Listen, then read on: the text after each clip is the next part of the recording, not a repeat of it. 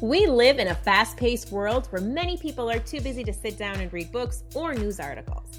But thanks to Newsly, you can now listen to the news you wish you had the time to read. By utilizing AI technology, a natural human voice reads you the news, helping you grasp the information faster and more efficiently. Newsly provides the latest news updates 24/7, letting you browse articles from topics you choose. It even has podcasts, including ours. And listeners of Rabbit Holes can get their first 30 days of premium for free, allowing you to enjoy an ad-free experience by using the special promo code in our episode description.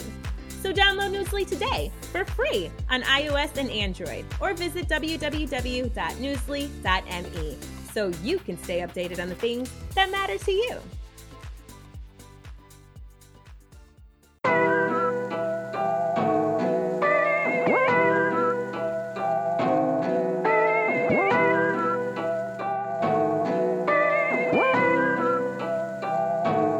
Moving forward.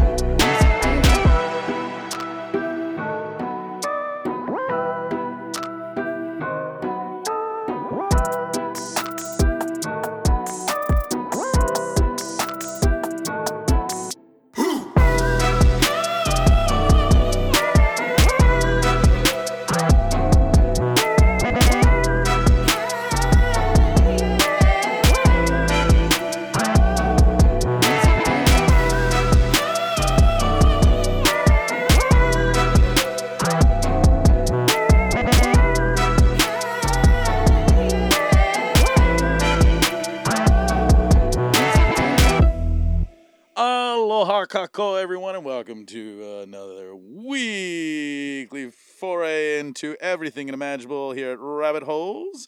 With me, as always, is the lovely Miss Sarah Rodriguez. Say hi, Sarah. Hello, everybody. Welcome back. How's your week been? You know, it's been good. I've had a good, productive week. Got caught up in a new show that I wanted to tell you and everybody else about on Netflix. Ooh, and yeah, everything's going great, cruising. And yeah, how about you? How was your week? Oh, not too bad. A little hectic, a little crazy. Turned out that like after I activated my new domain for my website, that all my emails disappeared for like 30 days. So now I have to like figure out who might have sent me an email, figure out which emails at what point I sent fell into the black hole void, and I have to go back and rewrite brand new emails to send people, and then slip in the old emails. One of them, yeah. I've been looking. I have a bunch of emails that said it didn't go through from you, and I was like, I wonder what this is all about. And now I know. Yep.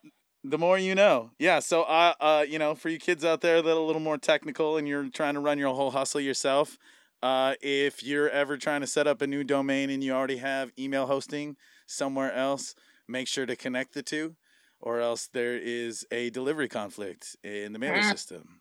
The more you know.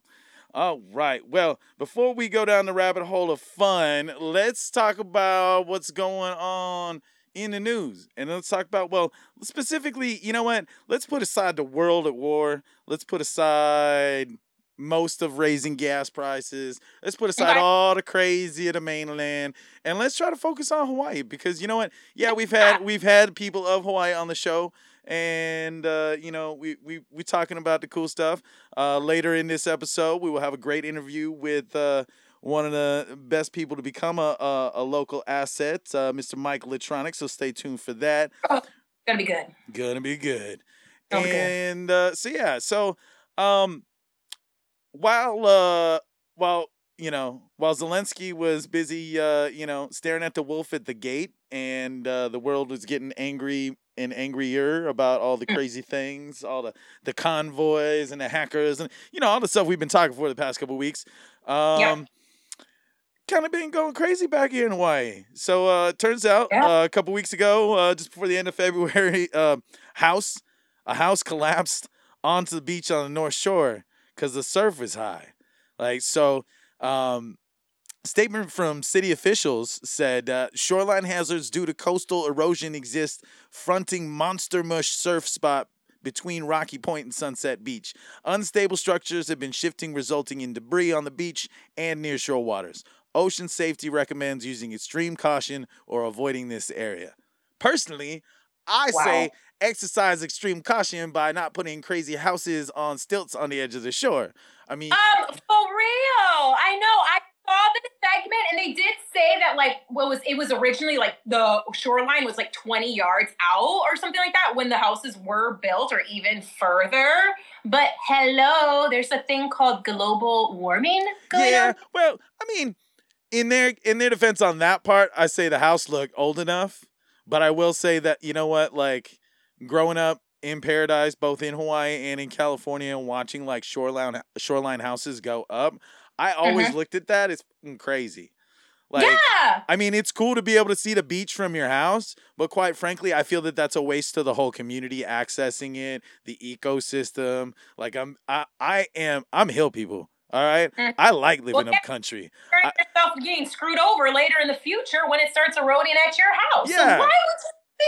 I mean, obviously this is going on. It's happening. We know it's happening. So why would you choose to put a house so close to the shore? Yeah, but even for houses that predate like the idea of people like considering global warming and shore erosion, you know, I mean, mind you, like these last 10 years have been eye-opening because people are finally starting to see like erosion charts. You know, YouTube is unlocking their mind to this. Was a topic. Houses.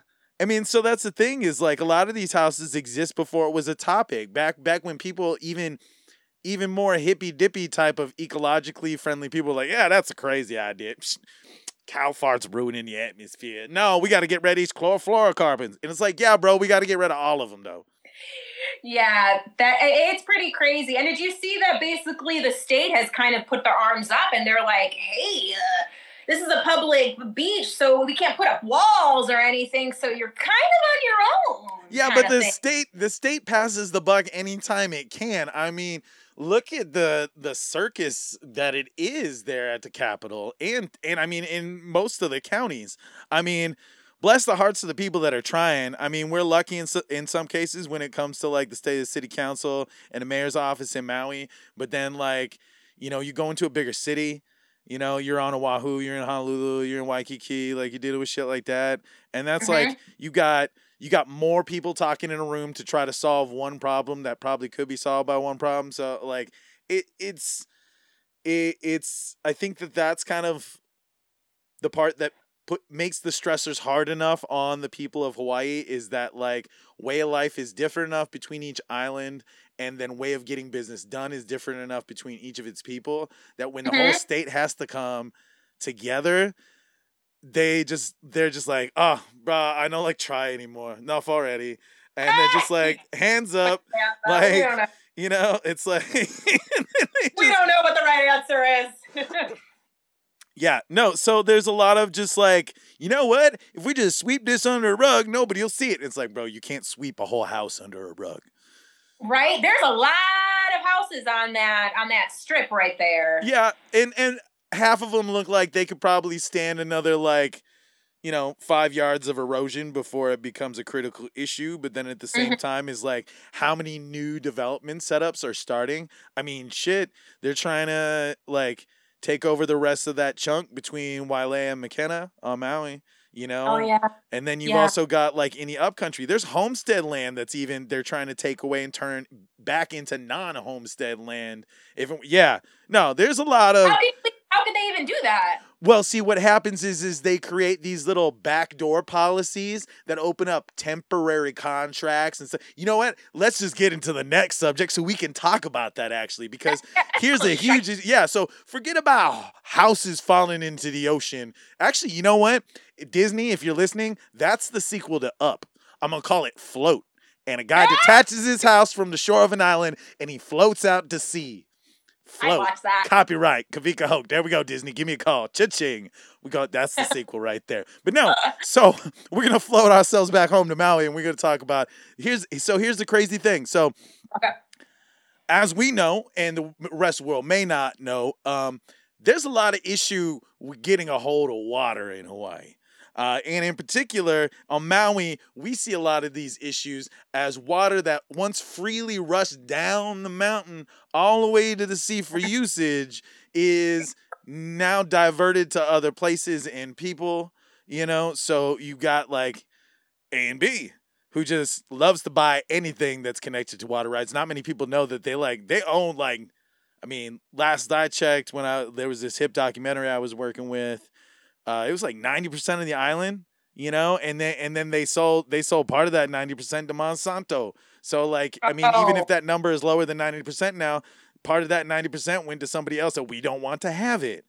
So there's been these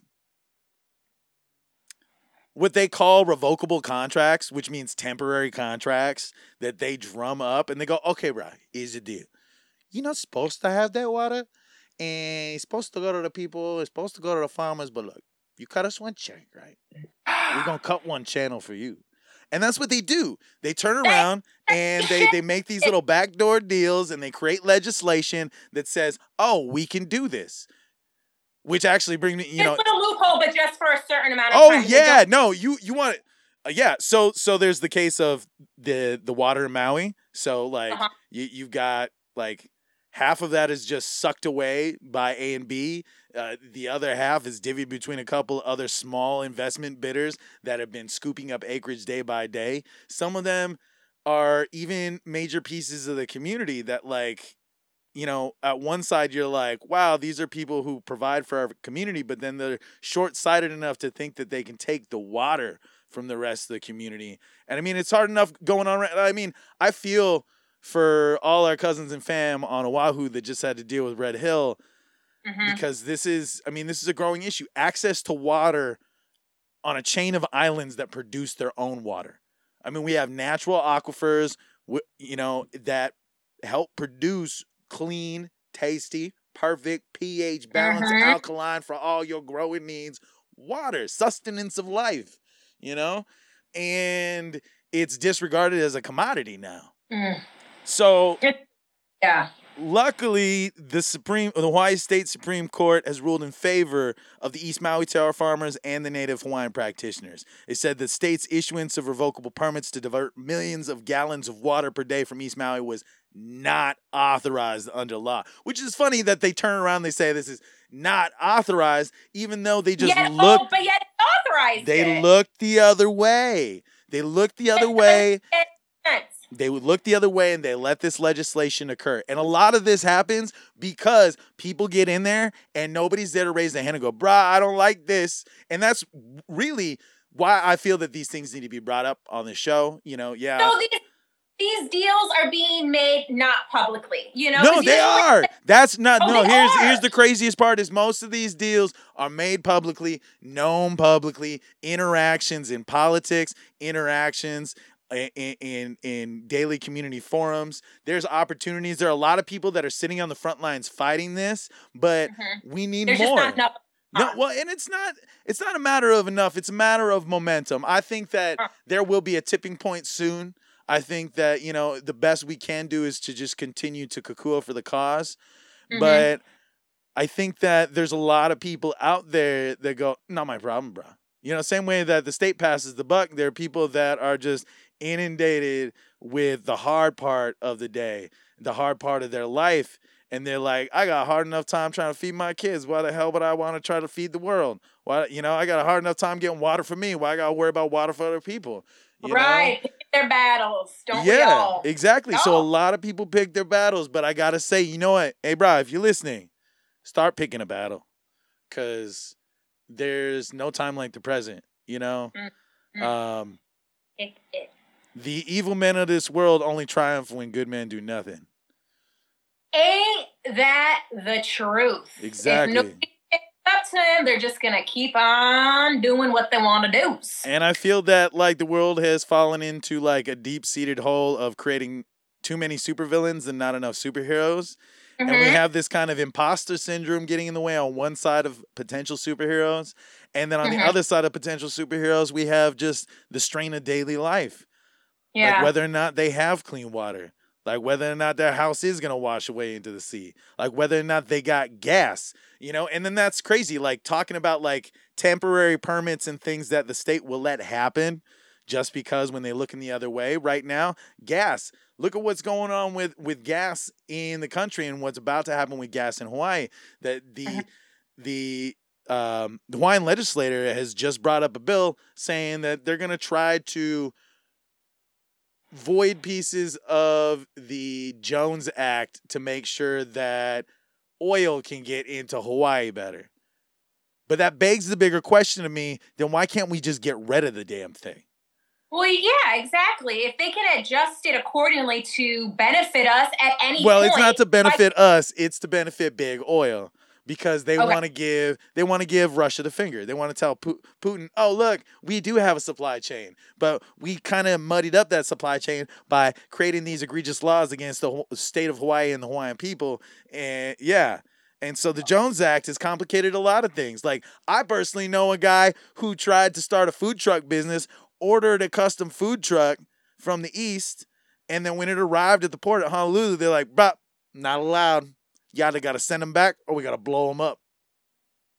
Why? Because they're not allowed to bring in items like that. And they gave him like stupid excuses. They're like, oh, it's not made to state spec. And he's like, I actually talked to right people and this is made to spec. And I'm like, no, not going to happen anyways. And I told him, when we talked about it, I was like, dude, you got to talk to like congressman or state representative, something, bro, something. And he called him and he was like, shoots, they told me, it's kind of hard to fight City Hall on that one.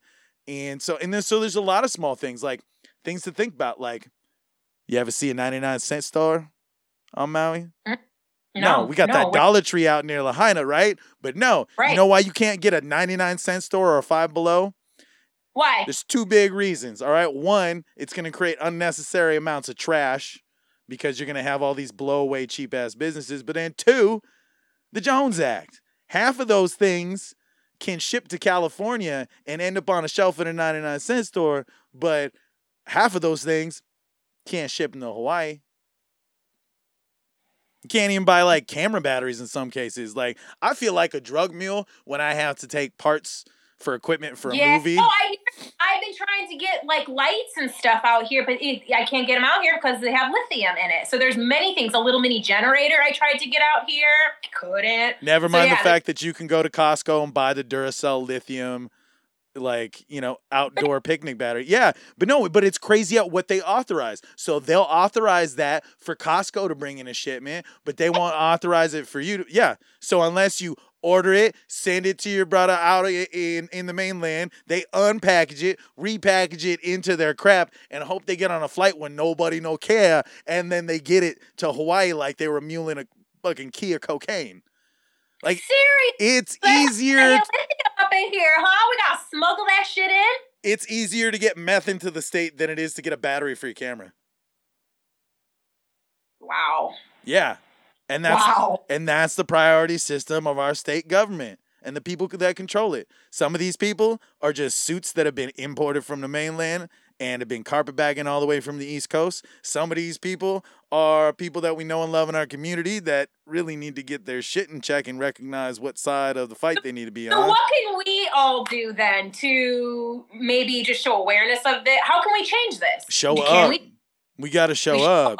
I mean, that's the biggest part is like, there's always going to be a city council meeting. There's always going to be a new bill. There's always going to be a new piece of legislation, whether it's trying to watch the feeds on a Kaku Media or listening to PBS or showing up at City Hall. Like, I'm not saying you have to show up to protest because a lot of people don't like showing up to protest. That, and I feel that there's a fair amount of protests out there that don't get the message across. There were times that when I slipped over to the left side of the political gamut, I was like, well, you know what? My allies in this region tend to be more Democrats, so I'm going to show up at a rally with them and support my Democrat friends on the other side of the aisle, and hopefully, like, us together fighting for this is going to cause a change because both parties recognize it.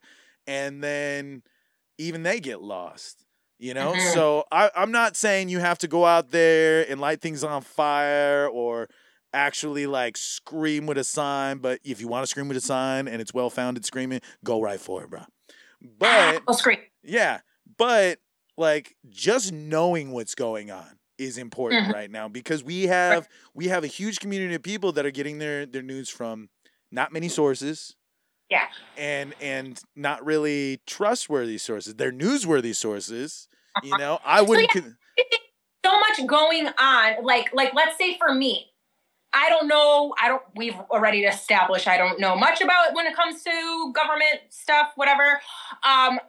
What could I do? I could show up. Like, what should I be following? First place is start with the news. Start with your local news. And when it comes to local news, try to get it from 2 or 3 different sources. Because no matter what, bias in news exists. Has existed since the 80s when Reagan freaking took away the fairness doctrine. Okay? What about council meetings? Like, where is this? So city council meetings, those are usually posted on your state and county websites or your city websites. So then you could go check out Maui County Gov. And you can go, oh, look at the calendar of events. Oh, there's going to be a craft fair. And then Tuesday, we're all going to yell at each other about the water supply. And that's the stuff that you show up for. Now, it doesn't always fit in people's schedules. And so that's the hard thing is whether or not it fits in your schedule on whether you got to catch the video afterwards, if there is a video sometimes, or you got to hear from your friends. And that's really like the best thing that we can do is at least saying that like there's someone in our community physically going, you know, hey, talk with your block. I mean, so many Hawaiians break bread next door with their neighbors, know them closely. They're even family in a lot of cases. So it's like, hey, if your whole family's interested in fighting City Hall and doing the great thing, it's like, it doesn't have to be just one of you showing up all the time. It's like, draw straws and decide, okay, I got Mondays free, brah. If they yelling at City Hall on Monday, I like go. And you make the time for that, you know? So you can do it as a tribe. You don't just have to do it on your own. And that's really the part is once you realize showing up and how much support you'll get just for showing up and the people that you meet and the mana'o that will get spread to you and you could potentially spread back to them, like that makes a huge difference. Just being able to communicate real truth makes a huge difference, you know? And then when you're reading world news, try to read 5 different sources and make sure they come from the left and the right. I learned to want to be one of those people too, Attack. And I always feel like I'm not educated enough, you know? And that like my opinion wouldn't really matter because I'm not educated, you know, through like fully. So, I mean, do you encourage people to still like, I guess, fight for it or like someone like me, you know, like I may not know all of the aspects. Yeah, but if you don't know, you will know because exercising your time into it, like it was beat into me since I was born. Like I like little known fact about me, I actually hated being on stage. Interesting anecdote. I was going to be in a 2nd grade production of It's Christmas, Charlie Brown and play Pigpen. But a week before that, back in the day, we used to have magicians and shit come to elementary schools, right? And so a week before the big play, there's a magician coming in the auditorium and spaghetti dinner night, fundraising. So my pop takes me to spaghetti dinner night and the magic show. And I'd been gaining some weight that year. And so I put on these shorts that the bugger would snap open every once in a while when I'd breathe heavy. And for a hot minute, the magician was like, for my next trick, I'm going to need an assistant. And my old man like picked up my arm and me and just like waved me in front of the audience. And he's like, oh, that excited young man right there. Come on up on stage. Come on up on stage. So they did the whole dollar in the lemon trick. You know, it's like, here, let me take your dollar, light it on fire, cut open a lemon. Yep. Is this your dollar? And then you're like, David Blaine, no, stop fucking with my mind. So before I went on stage, the button popped. As I got on stage, the button popped. As he took my dollar and lit it on fire, the button popped. And then he couldn't contain himself and he made a joke. So then I was the laughingstock of the entire auditorium because he was fitting it into his act. Needless to say, it then took away all potentiality of wanting to be a master of stage and gave me stage fright. So then a week later, luckily Pigpen doesn't have a lot of lines. The only thing you see of me in a home video is me sticking my legs out onto the proscenium from the side. You can't see the rest of my body. It's just my legs. And they're like, yeah, I'm dancing at the end of the play. That's it. That's it. That's all that was happening. And so I didn't like want to like talk in front of people. I didn't want to see. And so my grandfather checked me out of school a couple months later. And I want to say I'm thankful for this. Kapunas, if you're out there, this is the best thing you can do for your kids. Take them on Rick and Morty ass adventures. Like, he would seriously, like, he'd show up every once in a while when he knew that he had something big going on and he wanted me to see it or me to understand it for the legacy of my life. He'd show up, talk to the principal, be like, yo, Principal Dodd, we got to go. He's got a tooth is falling out. We got, you know, because he can't tell him, like, I'm going to take a 4-year-old to a rally or, like, I'm going to take an 8-year-old to City Hall, right? Right. So then he took me to City Hall, and then he had this legislation that he was working towards with the local government, and he was trying to bolster support from the community, and it actually had to deal with the youth in the community. So he goes, hey, why don't you go read this up there? And I was like, what? No, man, I'm not going up there. You can't, man. And he's just like, nah, you got to do it. You got to do it because if you don't, then you're never going to be able to do it for the rest of your life. And so I accepted his challenge and I went up there and I spoke in front of City Hall and I got the point across.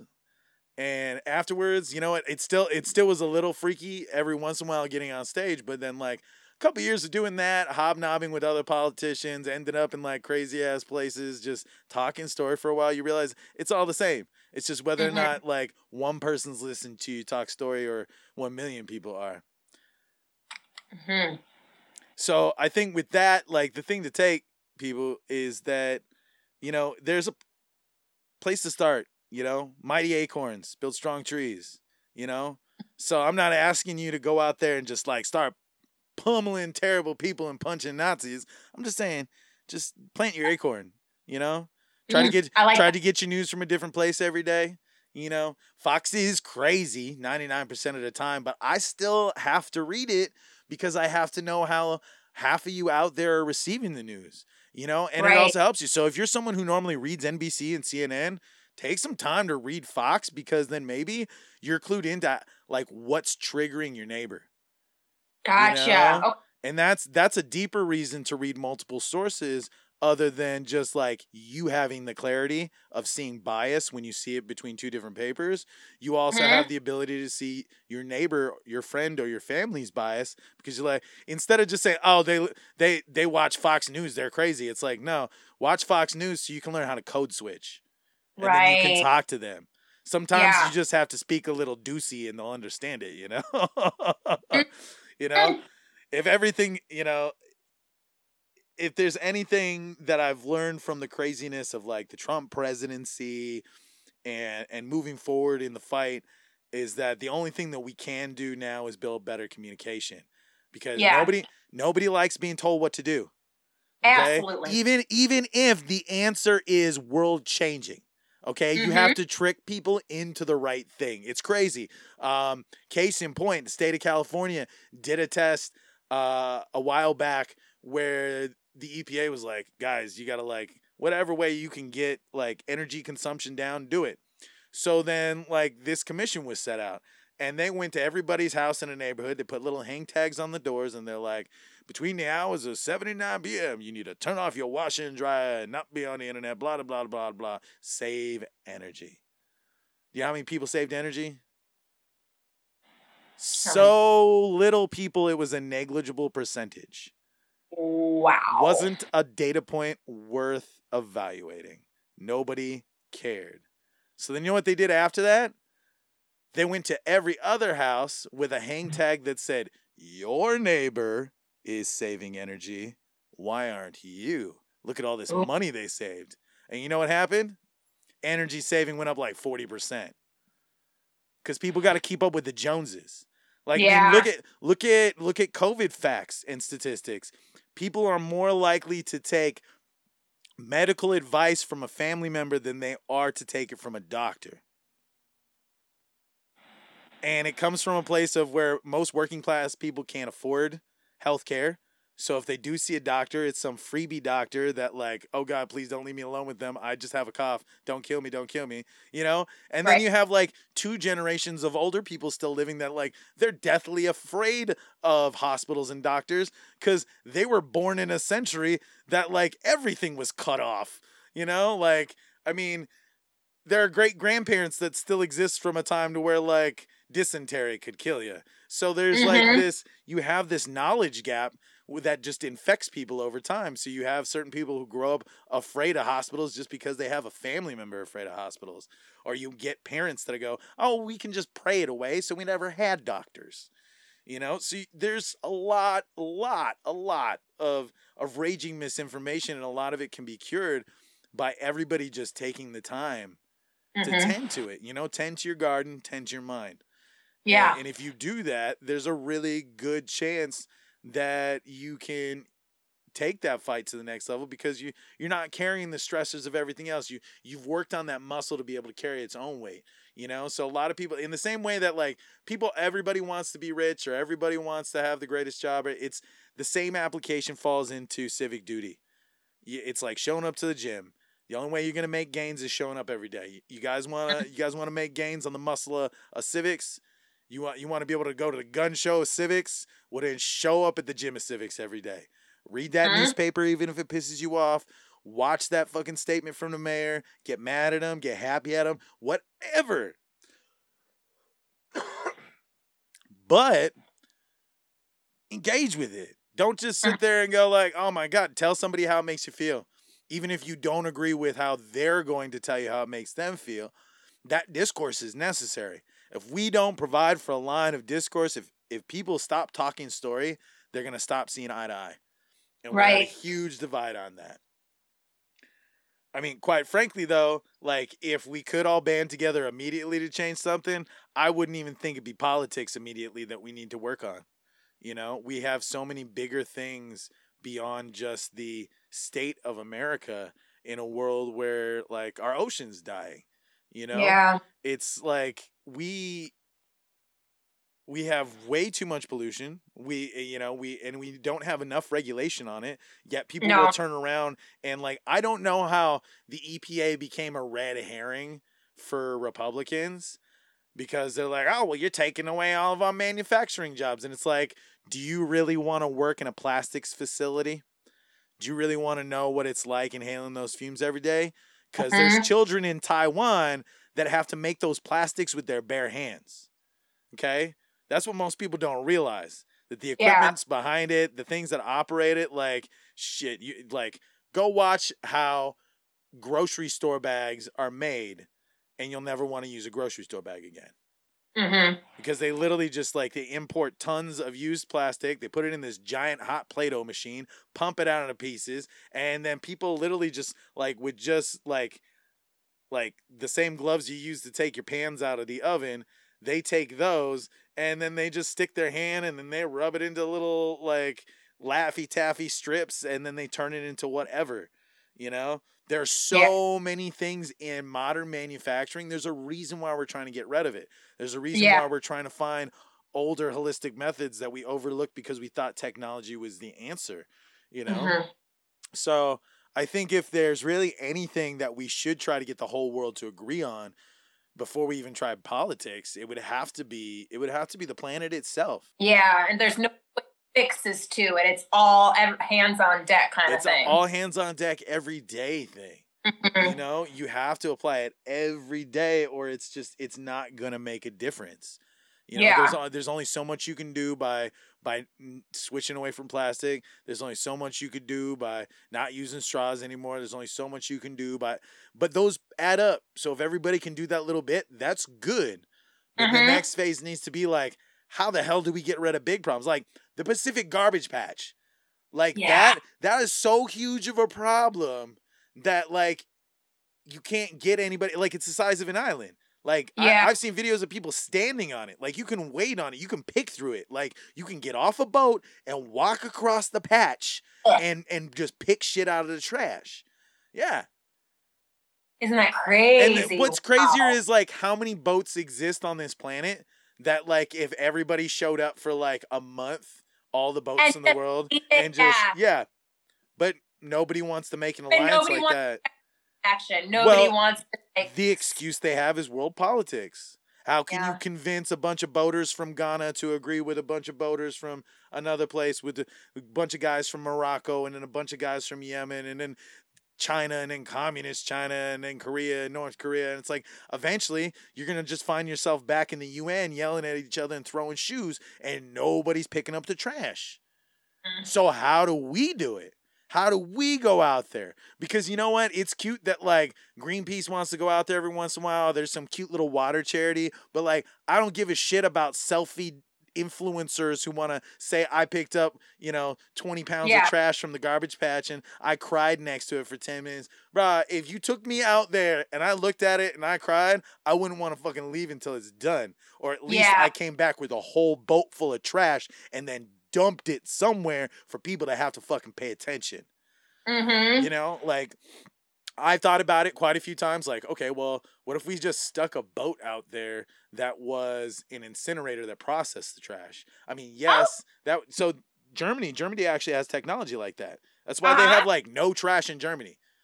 Because your trash doesn't go to a landfill. But mind you, most of the stuff that survives in the ocean is plastics. So any type of processing we're going to do on that, it's going to have water runoff. So we can't really do that.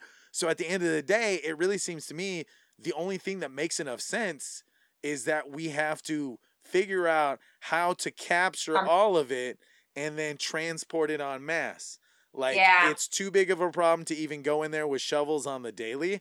I really think that like you get like 4 big ass boats, the largest fucking trawling net you can get, and then you just scoop the thing like a bad guy from Scooby-Doo and you drag it all the way to the mainland. And then you put it on the shore. And I mean, it seems a little nasty to think that all that stuff's going to float towards the shore, but it's just like, this stuff is making it to the bottom of the trenches of the ocean.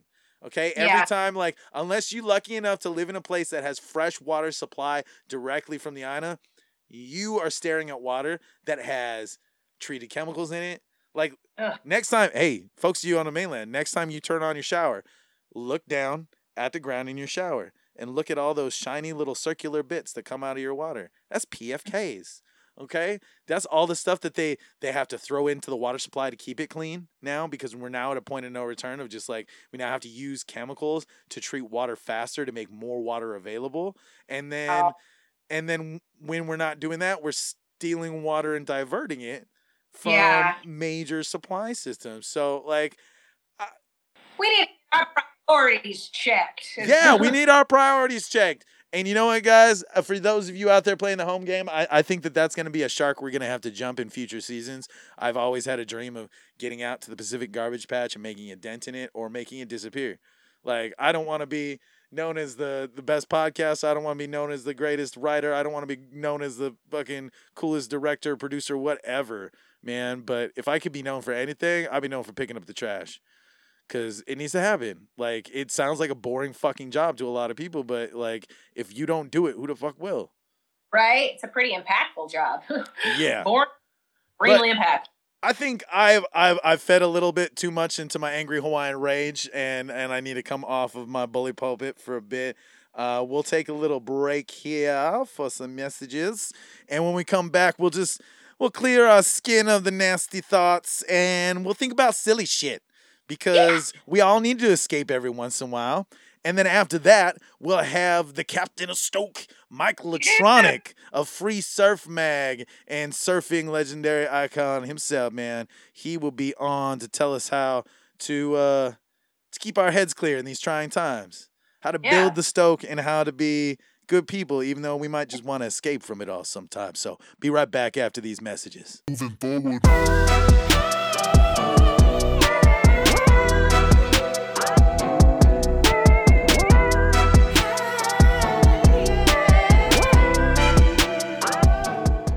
When you don't vote, what you're really doing is letting somebody else take power over your own life. You wouldn't give your grandmother the power to decide what clothes you wear to the club. You wouldn't give your crazy uncle the power to post a picture to your Instagram feed. So why would you give a stranger the power to make far more important decisions in your life? Voting is the only way to ensure that your concerns matter. Period. Moving forward.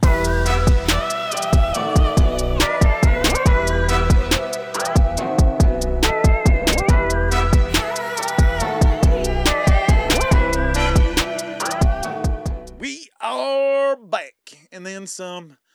I'm trying to like bring my blood pressure down after getting all riled up. Like sometimes. I Deep just- breath.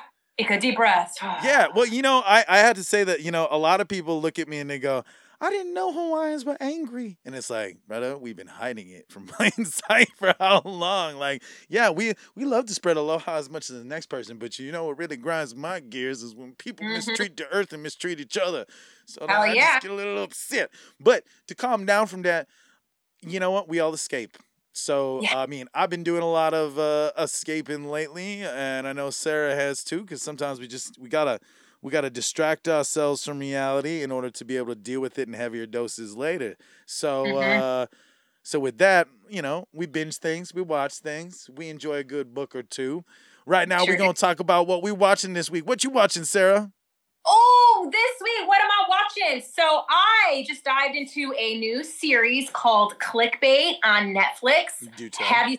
I have not seen it. You have not seen it? I really advise you to watch it. So I started watching it a couple days ago, few episodes in. And so it's basically about, it follows this woman and she's just kind of going through her day, right? And she comes across a video and it's a man with a sign and he's badly beaten. And it says that once the view gets up to like 5 million views, he's going to be killed. Oh, okay. And I'm not giving it away because it's like happens the first 5 minutes and it ends up being her brother that is in this video. So she's kind of trying to make sure that, her brother doesn't get killed and going through the backstory of why he got into this situation to begin with. And I just love this show because it really just kind of dives into like, you may not know the people that like everybody has like all of these secrets and that you never really know somebody. And I just find it a really cool and fascinating show. Dig it. You watching anything else? No, that's basically all that I've been watching. I've been really hearing a lot about the new Batman movie, and I'm super bummed I haven't seen it yet. Have you seen it? No, we kind of promised each other a couple weeks ago we were going to go see it, and then we both got busy. So I'm making a promise to myself that this weekend I'm going to go see it. And then I also feel at that point, by the time that we talk about it in the next week, it'll be far enough away to where we can say spoilers, and anybody who hasn't seen it's like, bruh, I watched it late. What's your excuse, right? So we'll give everybody out there in podcast land enough time to go to the theaters, watch it, form their opinions, and then listen to us and then yell at us on whether or not we liked it or not. I was actually going to bring that up. But I've been watching Our Flag Means Death on HBO Max. Ooh, I haven't even heard of that one yet. Oh, my God. You're missing out on the greatest time. It's a 30-minute episodic show. There are 6 episodes out right now. It stars Rhys Darby and Taika Waititi. All right? Oh! So get this. The year is 1717. Wealthy landowner Stede Bonnet has a midlife crisis and decides to blow up his cushy life to become a pirate. And obviously, it does not go well. So Rhys Darby plays Stede Bonnet. And what most people do not know, Stede Bonnet was a real pirate. He was known as the gentleman pirate, and he was considered one of the dumbest wastes of air ever to exist on the 7 seas. He was a total derp. He got into the most craziest circumstances. It's like he's the kind of guy that you told shitty bar jokes about in the 1700s, So, so there's a lot of weird truth to this show that you can check and cross over with reality. But I will have to say the fun part of it is it's a lot more lighthearted than even a Disney Pirates movie. So and it also drops a lot of shade, I feel, on like the Ren Fair community and their representation of pirates and stuff like that. And it does pirates better than they do. Taika Waititi is amazing as Blackbeard, and so where these characters cross each other's paths, Rhys Darby plays Stede Bonnet, this gentleman pirate trying to just like make a name, and he's got the most ridiculous ship. So he builds a ship called the Revenge, and this was a real ship. The problem with this ship was that it had all of these fancy fucking things on it. It was like going on an episode of MTV Cribs, whereas your average pirate ship was something that like you could light on fire and throw away tomorrow and it'd be okay because you just steal another ship. So, like, a lot of pirates would just, like, ride their car till the wheels fell off, and they'd be like, oh, time to loot me another ship. And they go off and they get another one. So, this whole idea that, like, a pirate had a mainstay ship, he had, like, fucking library on it, fucking, like, all these crazy things that just, like, why? Like, it's just too posh for a pirate. So then he runs into Taika Waititi's Blackbeard, who bails him out while they're, like, being attacked by the Spanish. And it turns out Blackbeard is having a midlife crisis. He's just bored of being Blackbeard because, like, looting's not fun anymore because all he has to do is just, like, wave his flag and people are like, oh shit, Blackbeard, beat it, give him the gold. And so he's just like, nothing's fun, man. Yeah, it's like it's a lot like Captain Smee and Hook in the movie Hook. You know, and it's just like, I long for a war, you know, type of thing.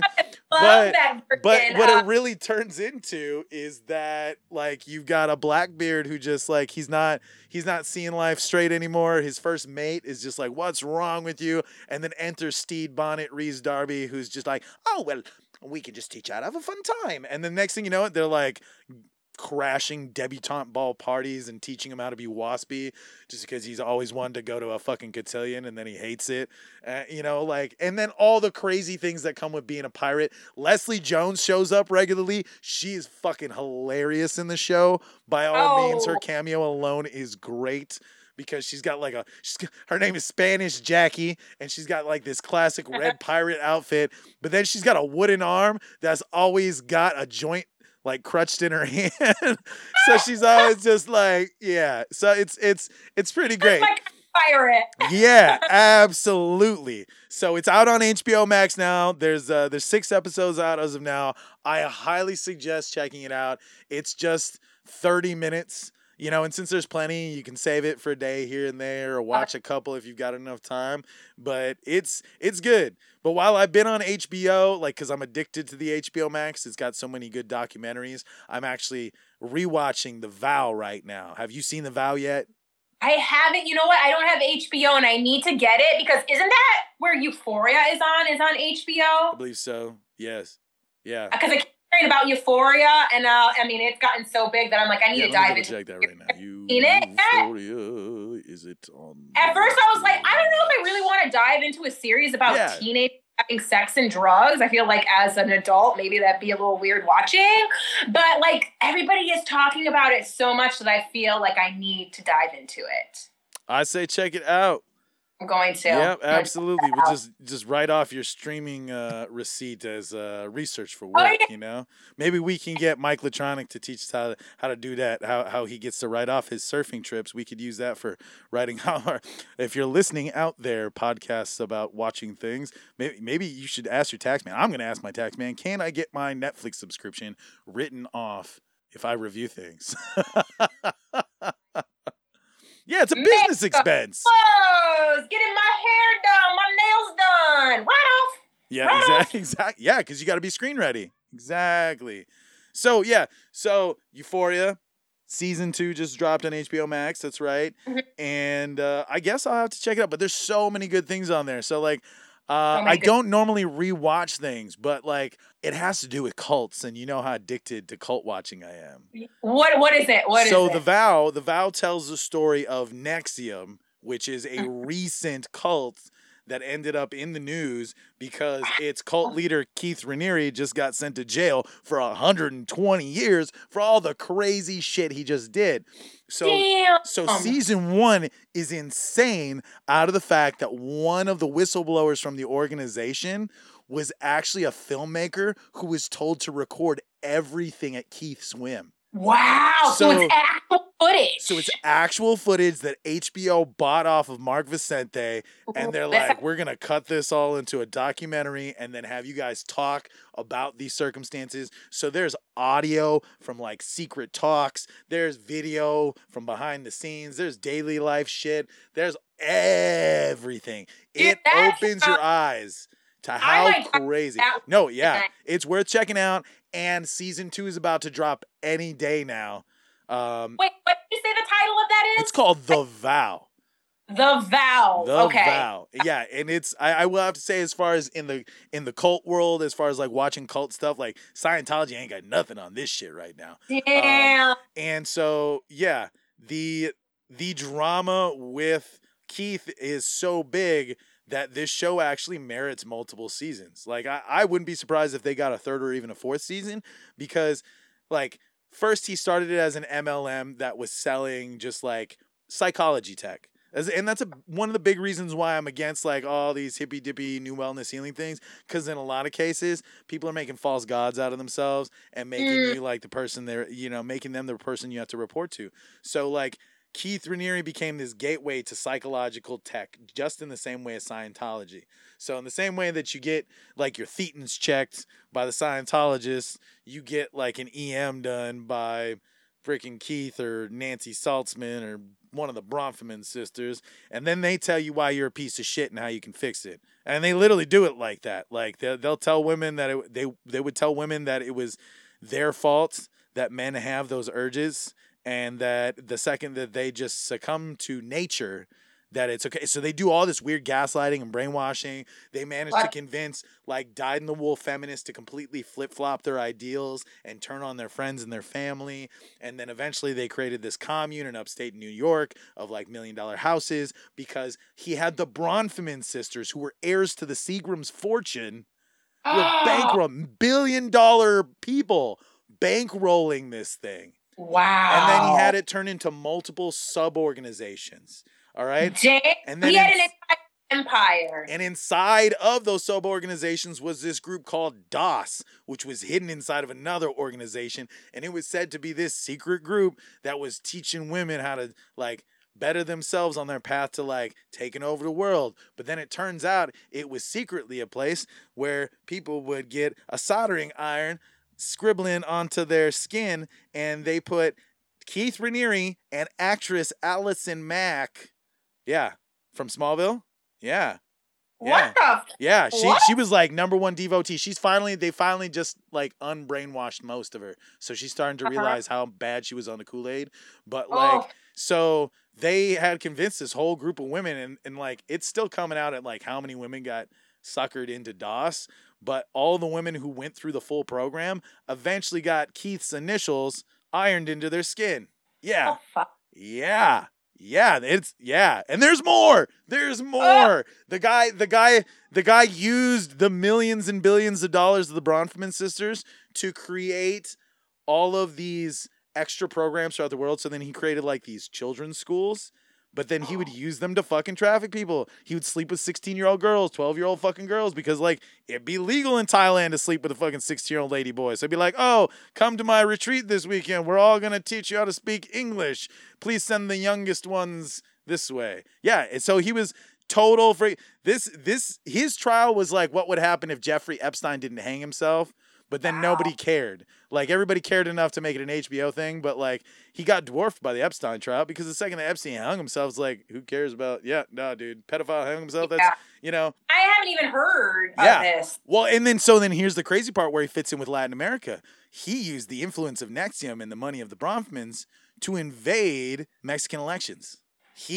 So here's the weirdest part. The Central Party of Mexico, which actually like stood a chance to like being a good force for change, has slowly become corrupted like every other facet of Mexican politics.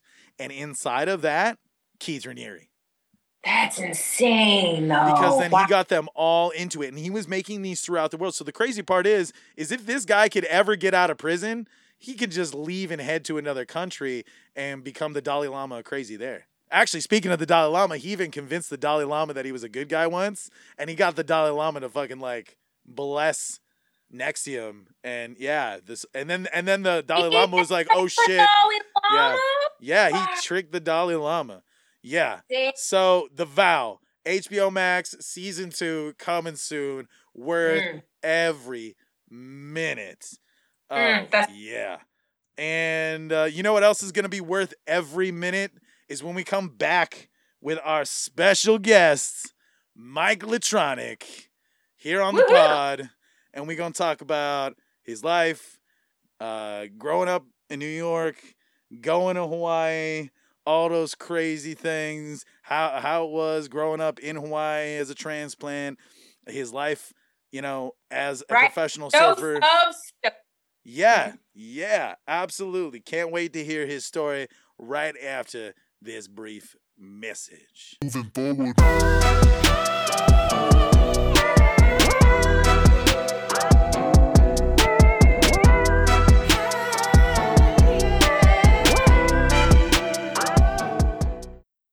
It doesn't matter what you were wearing, what you were drinking, or what you agreed to in the past. Sexual assault is never your fault. Support is available 24/7 through the National Sexual Assault Hotline. Call 1-800-656-HOPE or visit RAINN.org. That's RAINN.org. Remember, it's not your fault. Moving forward.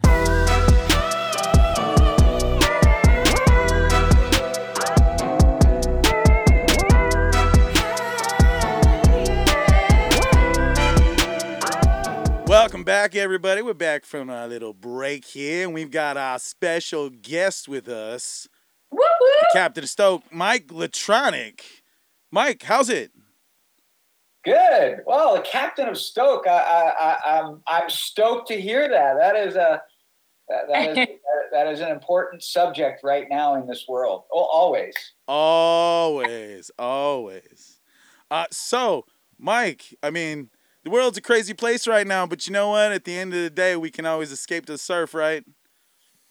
Yeah, I mean, if you really try to place world events in perspective, you think about it. There's billions of people on this earth, and everybody's got feelings. Everybody's got agenda. Everybody's got schedules. Everybody's got a life. Yeah, it's really interesting. I mean, I've spent the bigger part of my life creating my media, and I don't know what, obviously it's action sports and it's news and it's this and that, but in the end of the day, it's like I consider it's adventure escape media because, as much as we need to focus on environmental subjects or political subjects as a community, people have told me, like, Mike, we go to your media, we go to Free Surf magazine to escape the rest of what's in our head and in our hearts, and we want to be stoked. We go to, like, Free Surf reminds people that living in a free society, that these are the things that you can do. Walking the beach, running around, fishing, diving, surfing, playing in the ocean. These are the things that are the benefits of living in a functioning free society where there's law and consideration and respect. And when you flip on the news sometimes and you see these actual stories of destitute and horrible and cruel acts around the world, you're just like, wow, I for one don't know how it gets to be like that with people. Like, somebody wakes up in the morning and goes, yeah, I want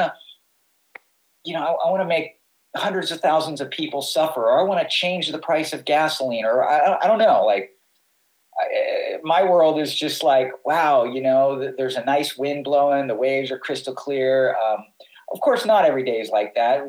Even surfers have their share of problems, jellyfish and sharks and people dropping in and too many crowds and all this other stuff. But ultimately, Free Surf is a reflection of living in a free society and enjoying our planet and sharing Stoke with other people that are around you. Love that. So that's the story behind Free Surf then, huh? Well, I kind of made it my company. Free Surf is the magazine. My company is actually Manulele Incorporated. There's a interesting way I got the name of that company, but Manulele technically is the bird in flight in Hawaiian. And anyway, my first wife's grandmother I used to be a pro surfer, and I was on ESPN. Back then, we didn't have the internet and all this stuff. And it was like, yeah, like, Nana, Mikey's on TV. And she comes up, this little Hawaiian lady, and she's like, look, the Manulele boy, because I'm hiding across the way.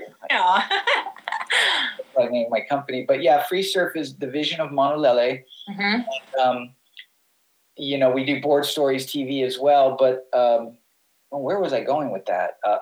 My company motto, it's not a motto, but my kind of intrinsic mission statement is share the sunshine, spread the Stoke. And yeah, it's a little bit hippie, so I don't, throw it out there. It's not like on the cover of the magazine or the Master or anything, but really that's kind of what we try to do. We're trying to remind people why, living near the ocean or enjoying your gravity from Earth is such an, free and natural thing, keeps us close to nature and gives us a feeling of Stoke and self-fulfillment that hopefully people can take into the rest of their life. You don't go out and have a great surf session and then go want to mess with your brother man in a negative way. You Mm-hmm. should, oh yeah, hey, let me get that chair for you, or yeah, you go ahead, please. Like respect and courtesy, you would think. Dig it. So let's scale back a little from the now, and let's kind of like, cause like half our audience doesn't know who you are, and the other half of the audience is like, cool, Uncle's on the radio. Yeah. So let's give a little history, because I noticed like in my time of following you, there's not a lot of like crazy interviews with you. It's just the usual like, hey, this is Mike. He was born in Yonkers, and then one day he went to Long Beach, and then he went to Hawaii, and now he's in Hawaii. So like, are there extra chapters in the birth of Christ there for Mike Latronic? Is there anything interesting that you'd like to share in your history of like, how does a young boy from out there come out here, and he's already like, and from everything that I've ever heard of you, because this is our first time talking, like you fit in pretty hand in glove in the community once you entered it, as far as like, I assume from like, as far as the lore goes, like, is there anything that you could tell us about like coming in from the outside, enjoying it, becoming a part of the community, and your path on the way that led to Free Surf? Growing up in New York City, the furthest thing from my mind were ocean waves. Like I used to run. Okay, so my earliest memories were living somewhere on the east side. It was not a nice neighborhood. My mom, bless her soul, she was an artist and a poet, and we were a poor family. My mom and dad split up when I was pretty young, but I remember, she would always take us to the park. We were out in nature quite a bit, and then in certain summers, my mom was kind of like a total hippie adventurer. We would go to St. Croix and St. Thomas somehow. Either she'd go with a girlfriend, or she had a boyfriend, or we'd go by ourselves and visit a friend over there. And we didn't stay in hotels. We stayed in all these crazy, weird houses. But I remember going to the beach. My first experience in even seeing the ocean like that was a beach in St. Thomas. I don't remember the beach name. I just remember there was like this lunch place, bar. They were playing pool, and me and my brother used to jump off the roof with palm fronds trying to fly. Like when you're 5 or 6 years old, you can jump 10 feet and land, and it doesn't hurt. Apparently, that's what we were doing. But I remember doing that, and then we went to the water to get rinsed off, and there was these things, and we're like, oh, not too bad. We'll just go play in them. And I remember me and my brother called it mashed potatoes, because we'd run into it, and the wave would knock us over, and the whitewash would hold us down, and we never even knew about getting barreled or riding it. We just crash into it like little kids. And my mom kind of noticed that. She goes, oh, you guys really love the water, And so we went back to the Bahamas a couple times, and in New York City, I think you mentioned Jones Beach. Yeah, I did. The first time I think I actually saw the ocean was in New York City at Jones Beach, and I saw a dead shark on the beach. It didn't scare me. I was just like, what is that fish? And the water was freezing. I didn't go, we didn't go in the water. But yeah, it was more like a baseball, football jock. When I was little, I was a tough little kid, totally humbled when I got to Hawaii, and even when I got to California. So we lived in New York City. My mom loved the sun and loved the beach. And so she had a girlfriend that moved out to Laguna Beach, California, which in the 70s was this kind of quaint little hippie town that had this big art festival every year. I don't know if you know about this thing called the Sawdust Festival. Eclectic artists from the community, it's just this huge art festival, and it's been going for I don't even know how many years now. But my mom was like, "Yeah, let's move out there. You kids want to go to to California?" We're like, "Ding, ding, ding. Okay, whatever."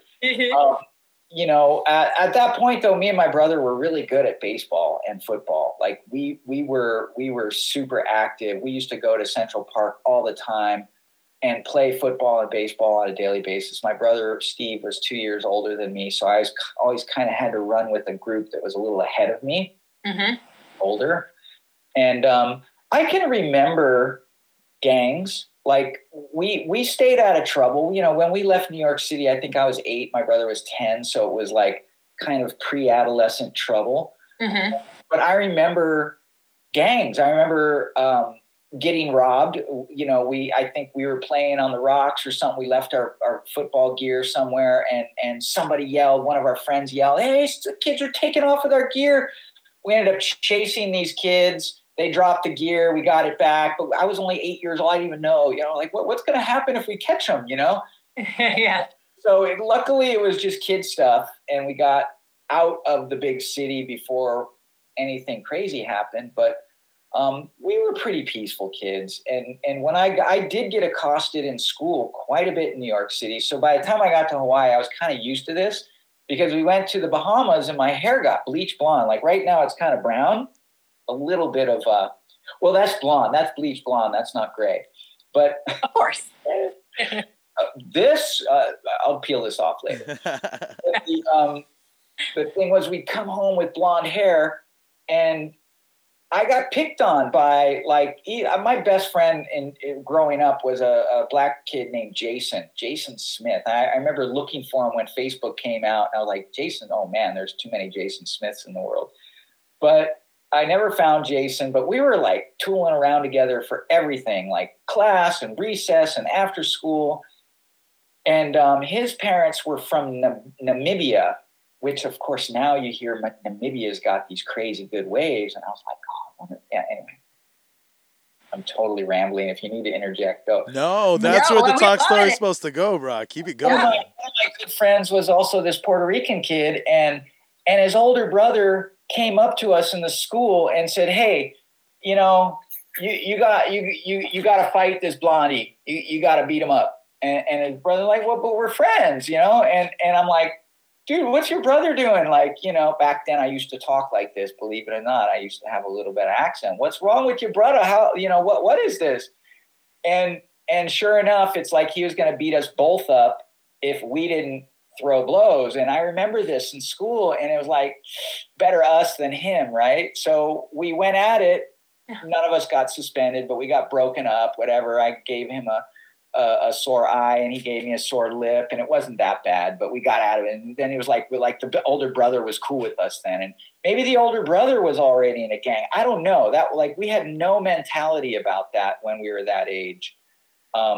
We didn't have the internet. I think younger kids now have more of a span of good and bad in this world due to the absolute flood of information they have access to. But back then it was really just fun, just growing up in the city and having Central Park there. And I had a great time in school, and I got in a couple of scraps because I had blonde hair or whatever, but whatever. When I came with my first day in school in California, there was the class bull, good looking kid, well built. And he picked on me because I was wearing a blue jeans jacket. I was wearing a Levi's jacket or something like that. He goes, "Nobody wears that around here, hippie." And I'm like, "Come on, whatever, it's my first day. I don't know, and he's like, "Yeah, well, he just wanted to fight me." And I'm like, "No, I look at my first day. Come on."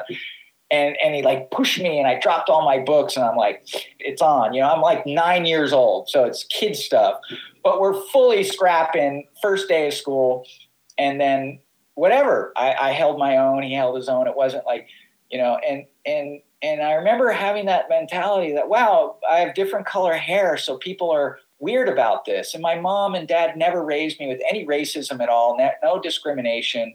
I didn't know this until I started like dealing with it myself. And then age 12, we ended up moving to Hawaii, and oh my God. So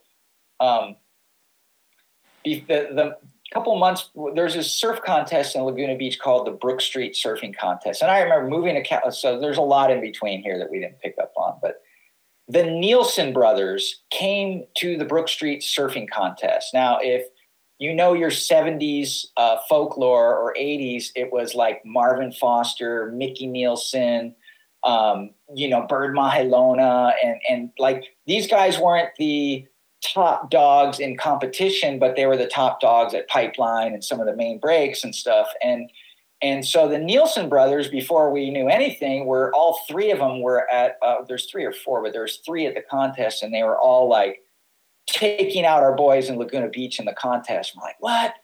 Anyway, we told them, somehow in my conversation, my brother said, oh yeah, we're going to Hawaii. And they came over to dinner that night, and they scared the living daylights out of us because they told us about the localism and the locals, and you can't stare at people too long, and this and that, and don't ask people what, because it's just a bad thing to do. You go, what? But I couldn't understand what they were saying, so I kept asking these guys, what?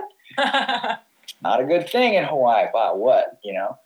Anyway, long story short, well, the long story is still long, but it was like they were so cool, and they just said, that's when I kind of learned, give respect, you get respect. Be humble. And, I was a bit of like, when I was 12 years old, I could do 64 push-ups in a minute. Like nobody in my class messed with me because I was small and strong. They even wanted me to place me as a tackle on the football team when everybody was 30 pounds heavier than me. And I was an athletic little kid, and I was taking karate and all this other stuff, but I was like, no, I'm absolutely not tangling with the locals. It's their aina or whatever you call it, and this and that. So I was always really on my best behavior, and I just lived that way. Like, oh, be humble, be respectful. Don't, I'm kind of a ham, so that part of me came out, but everybody likes hams around here. That's getting from New York to California to Hawaii was an evolution that was just, I think it was just lucky. Honestly, I think back about where I started, and my mom, when she moved to Hawaii, we scored a place on the beach at sunset in the first week we were here, first 2 weeks we were here or whatever. We stayed with some Japanese friends at Comsat Road, surfed V-Land a couple of times. Next thing you know, me and my brother are looking out our living room window at Sunset Point. And that's where we lived through high school. So, yeah. Wow. That's awesome. So in that evolution, where does the evolution to journalism come in? What gave you that bug? I remember I used to always enjoy writing class, English class. And I can remember some of the stories I wrote when I was a little kid were like haunted houses and spooky forests. And I don't know, I don't know if I should have been a sci-fi writer or something like that, but I always enjoyed writing, and I did well in English class.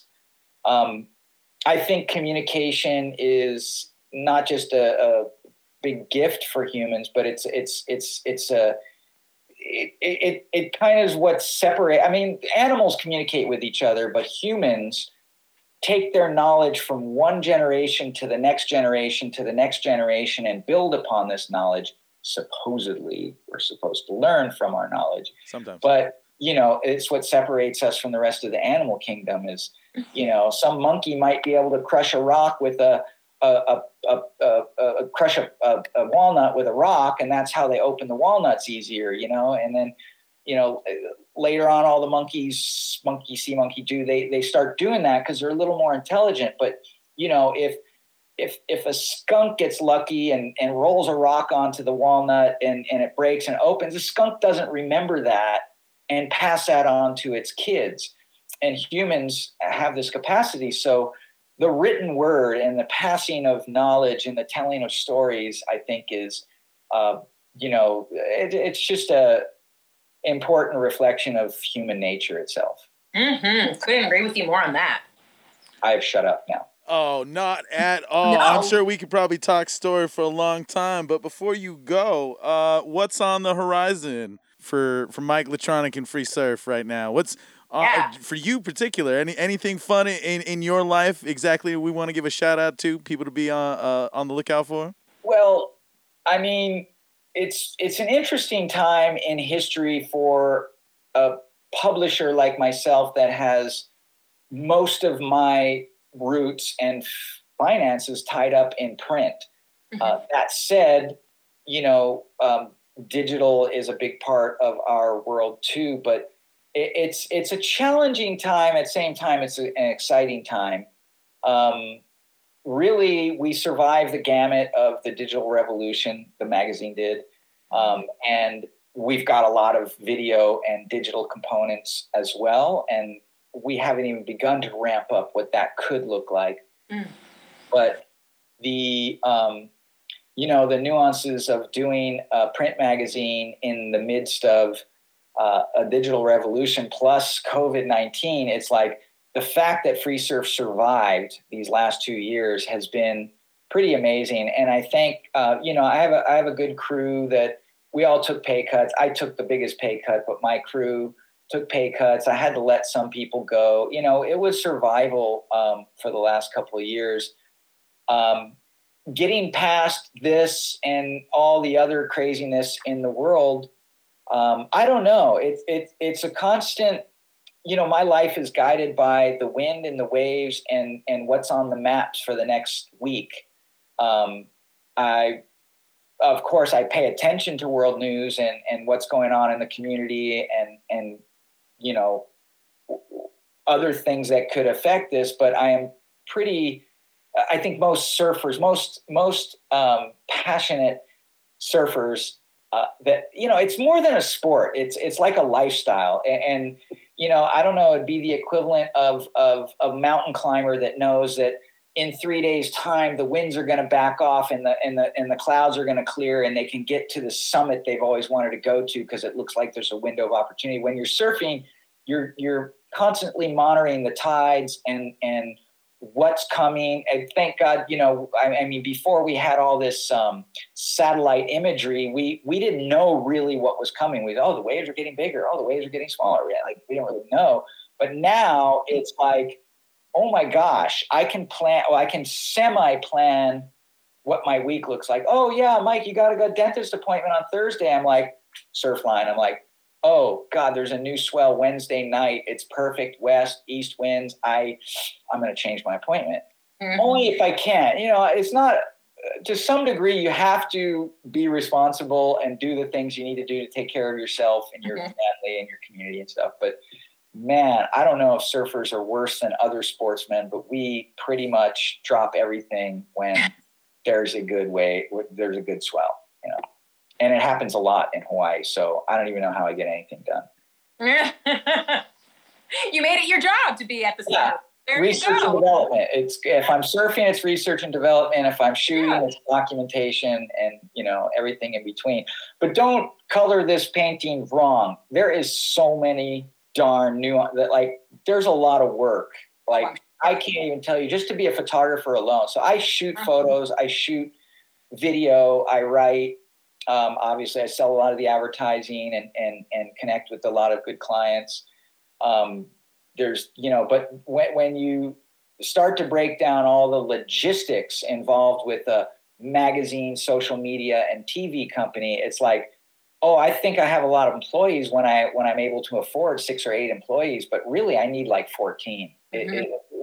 Right now we're down to about 4 or 5 employees, and we're just hanging in there. But it's what really keeps me going is the stoke I get. Hey, Mike, we love your magazine. God, please keep doing it. And of course we have a lot of good clients, so we're managing to stay in the black. But what's next? I don't know. I want to go on a surf trip pretty soon, but it's crazy because the surf's so darn good here. But it's like a mix between travel lust, or wanderlust, yeah, and just seeing new things and doing new adventures. But man, every time I come home, I feel so blessed to call Hawaii my home. It's just. Mm-hmm.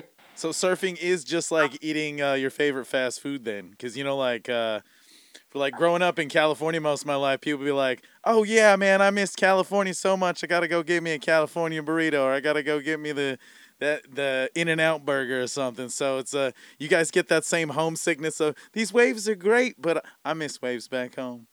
Yeah, I mean, there's no place really like Hawaii that is so consistently on fire.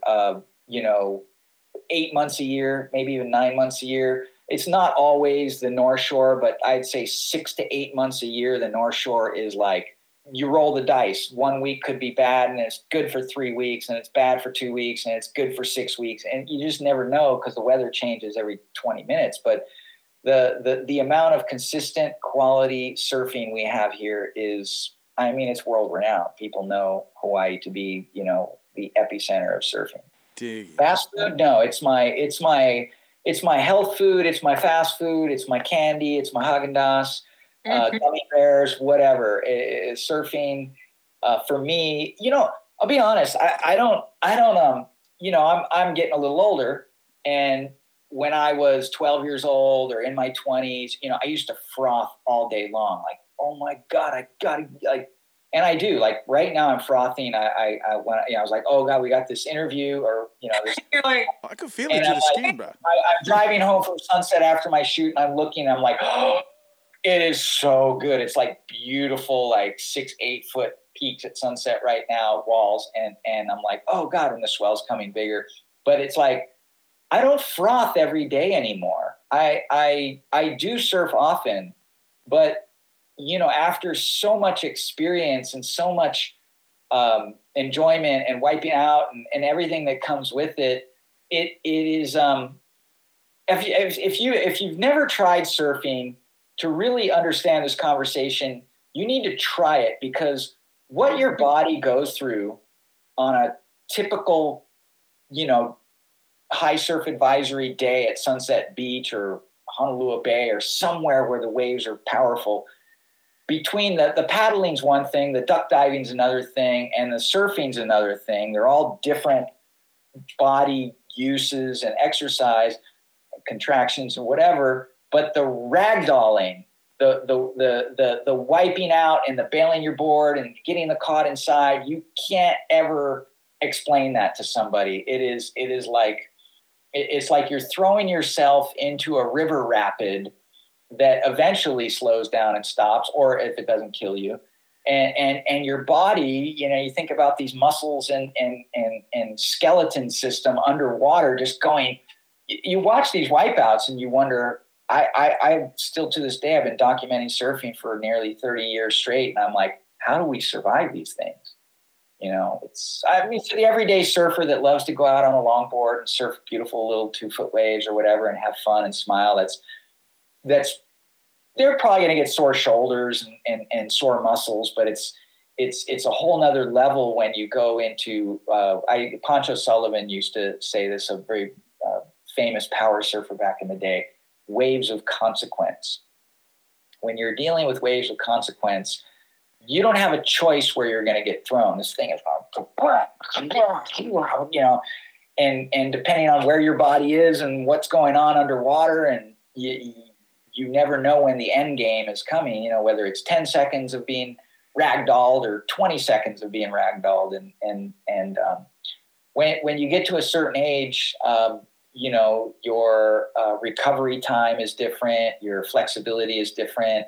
I mean, I'm fighting tooth and nail to continue to do what I love. And that's why I do it. I've never been too partial about, how I look. I mean, I did print my hair a little bit today, but I'm just, it's how I feel. And surfing makes me feel incredible. And I'm, working out twice a week. I'm going to yoga. I'm trying to watch my diet, except when, ice cream's on sale at Foodland. But, I balance it out, and I just really enjoy surfing with my friends. Like, I'm still riding a small board. I'm still trying to do progressive turns. In fact, I'm going to be pursuing a Masters event coming up soon, because I won the world title in 2013, the ISA Masters at Ecuador. I was surfing with Kalani Robb and Sonny Garcia and Love Hotel and Ruben Valmores and Rochelle Ballard. We all traveled as a team for Hawaii. Anyway, Hawaii is currently the world champion surf team for the ISA, and me and Sonny both won world titles in our division in that event. We had different divisions. And so they haven't had an event in 7 years. And I just heard, they might have it in Panama this year in July. So I'm like, I gotta stop buying ice cream. Well, that's a really good reason to start following your diet instead of watching it go away. Right? I dig that. Yeah.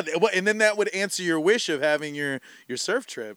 Yeah. Well, no, surf trips are part of my foundation. Like, one of the reasons I think I really love my job is the adventure. Talking to different athletes that are super stoked and hearing their story and reflecting their story and showing people the beauty of the ocean and the beauty of waves and surfing. And I'm going to go into a analogy in a second, but like, showing people these things is definitely part of it, but it's also a little selfish, because I'm like, oh yeah, let's do a project this year in Tahiti.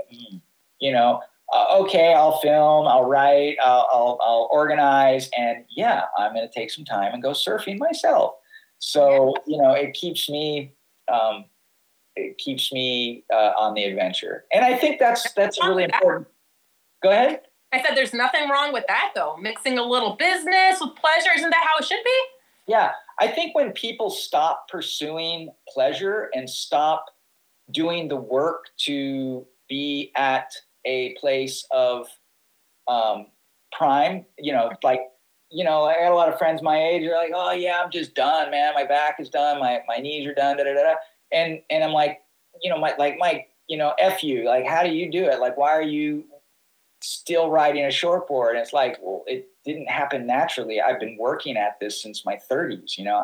It's consistency and a little luck, and yeah, some DNA for sure. But it's like, you get out of life what you put in, and it doesn't happen overnight. So these things you want to do in your personal legend of a plan, you need to structure some kind of strategy that works, balance it out with your work and your family and all that other stuff. But it's like, yeah, I'm pretty adamant about my twice a week workout and my flexibility.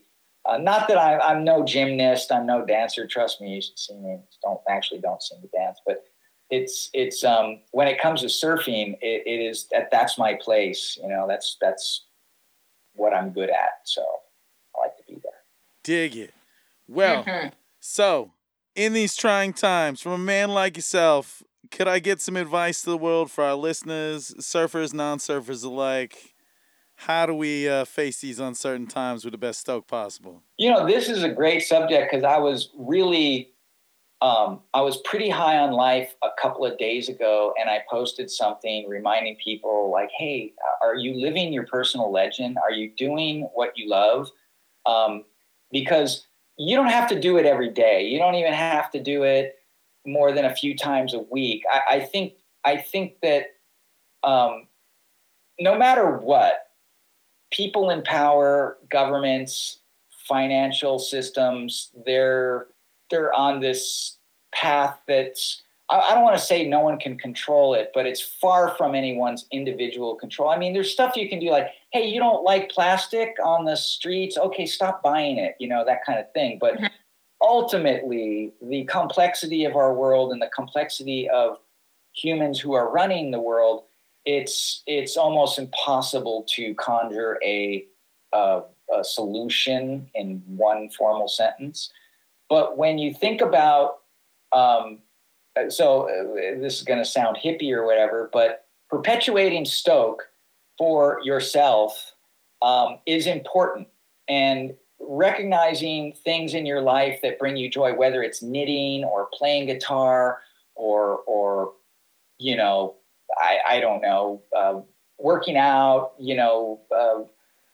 building things, whatever. Like, oh, this is my hobby. I love to do this. And so, well, you have to work an 8-hour day and it takes you 2 hours to commute. And then you got to deal with taking care of your kids or doing your homework or whatever it is. Like, there's other things to do, but you really have to have the discipline to formulate your plans so that you can attend to your passions. Because if you make yourself happy, and, other people can make you happy and you can find happiness and love.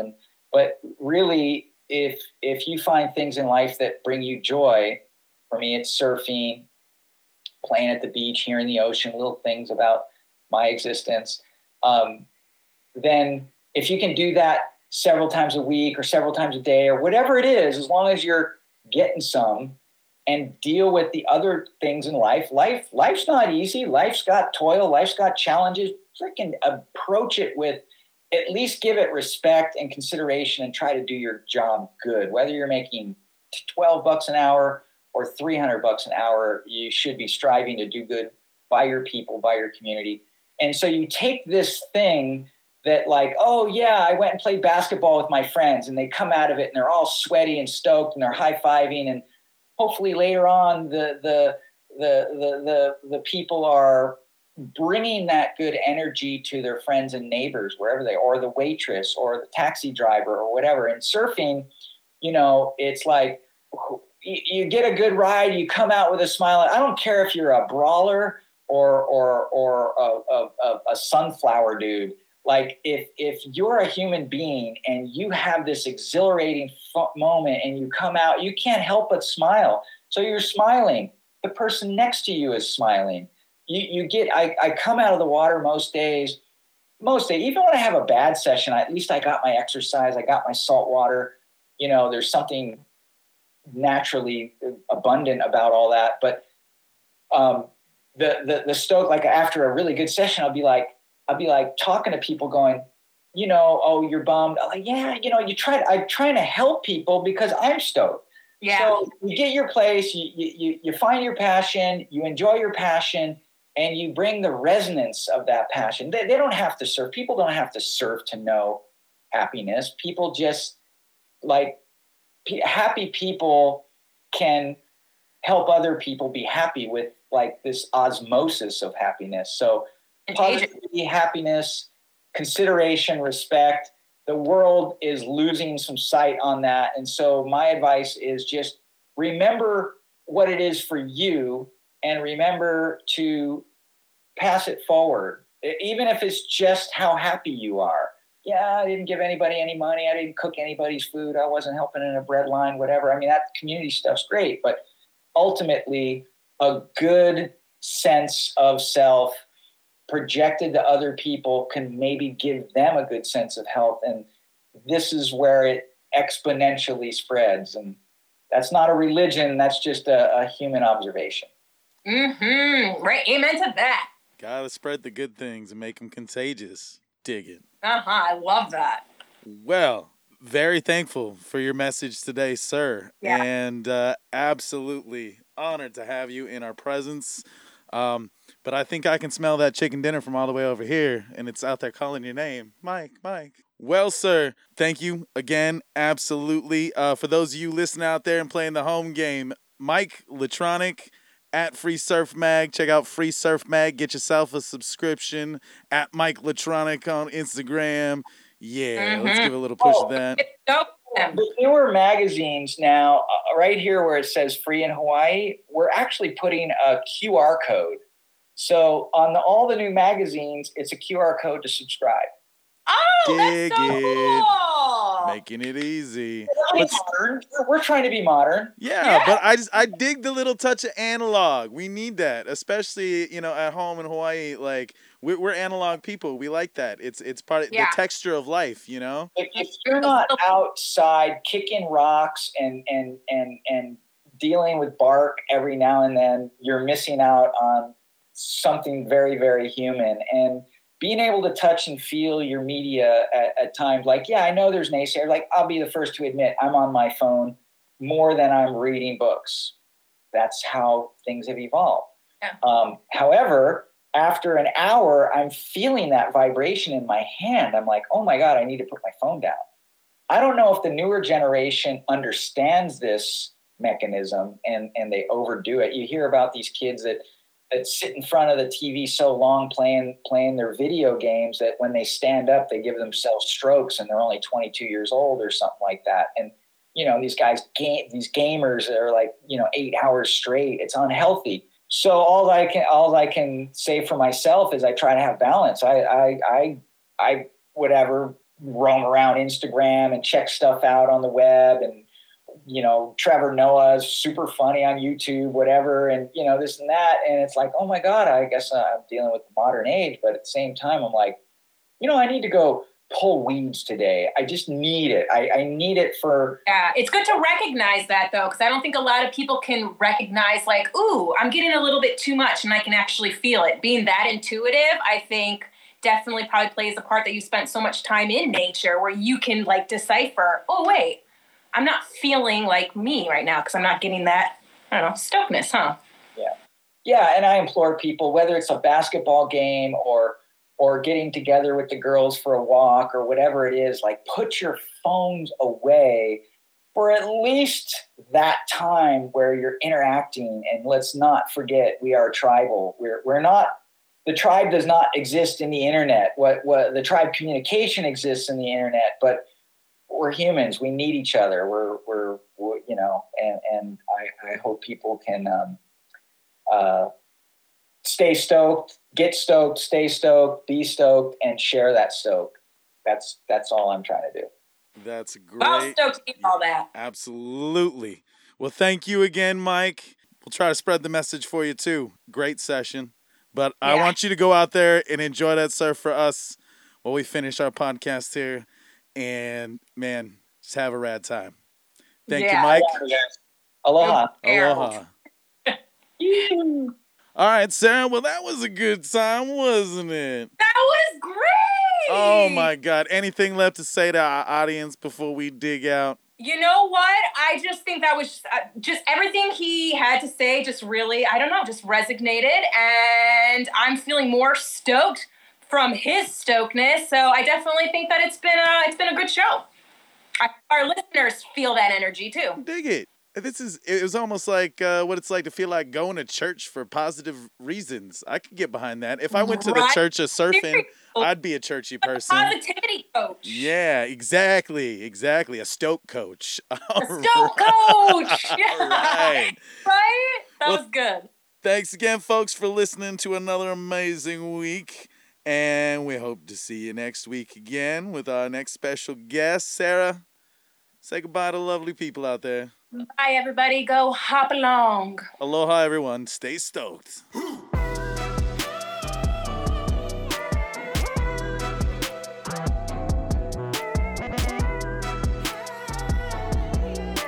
Rabbit Holes is a Manavakau production. This episode was produced by Kavika Hoke and Sarah Rodriguez. Make sure to subscribe and follow on your favorite podcast platforms to add our weekly episodes to your queue.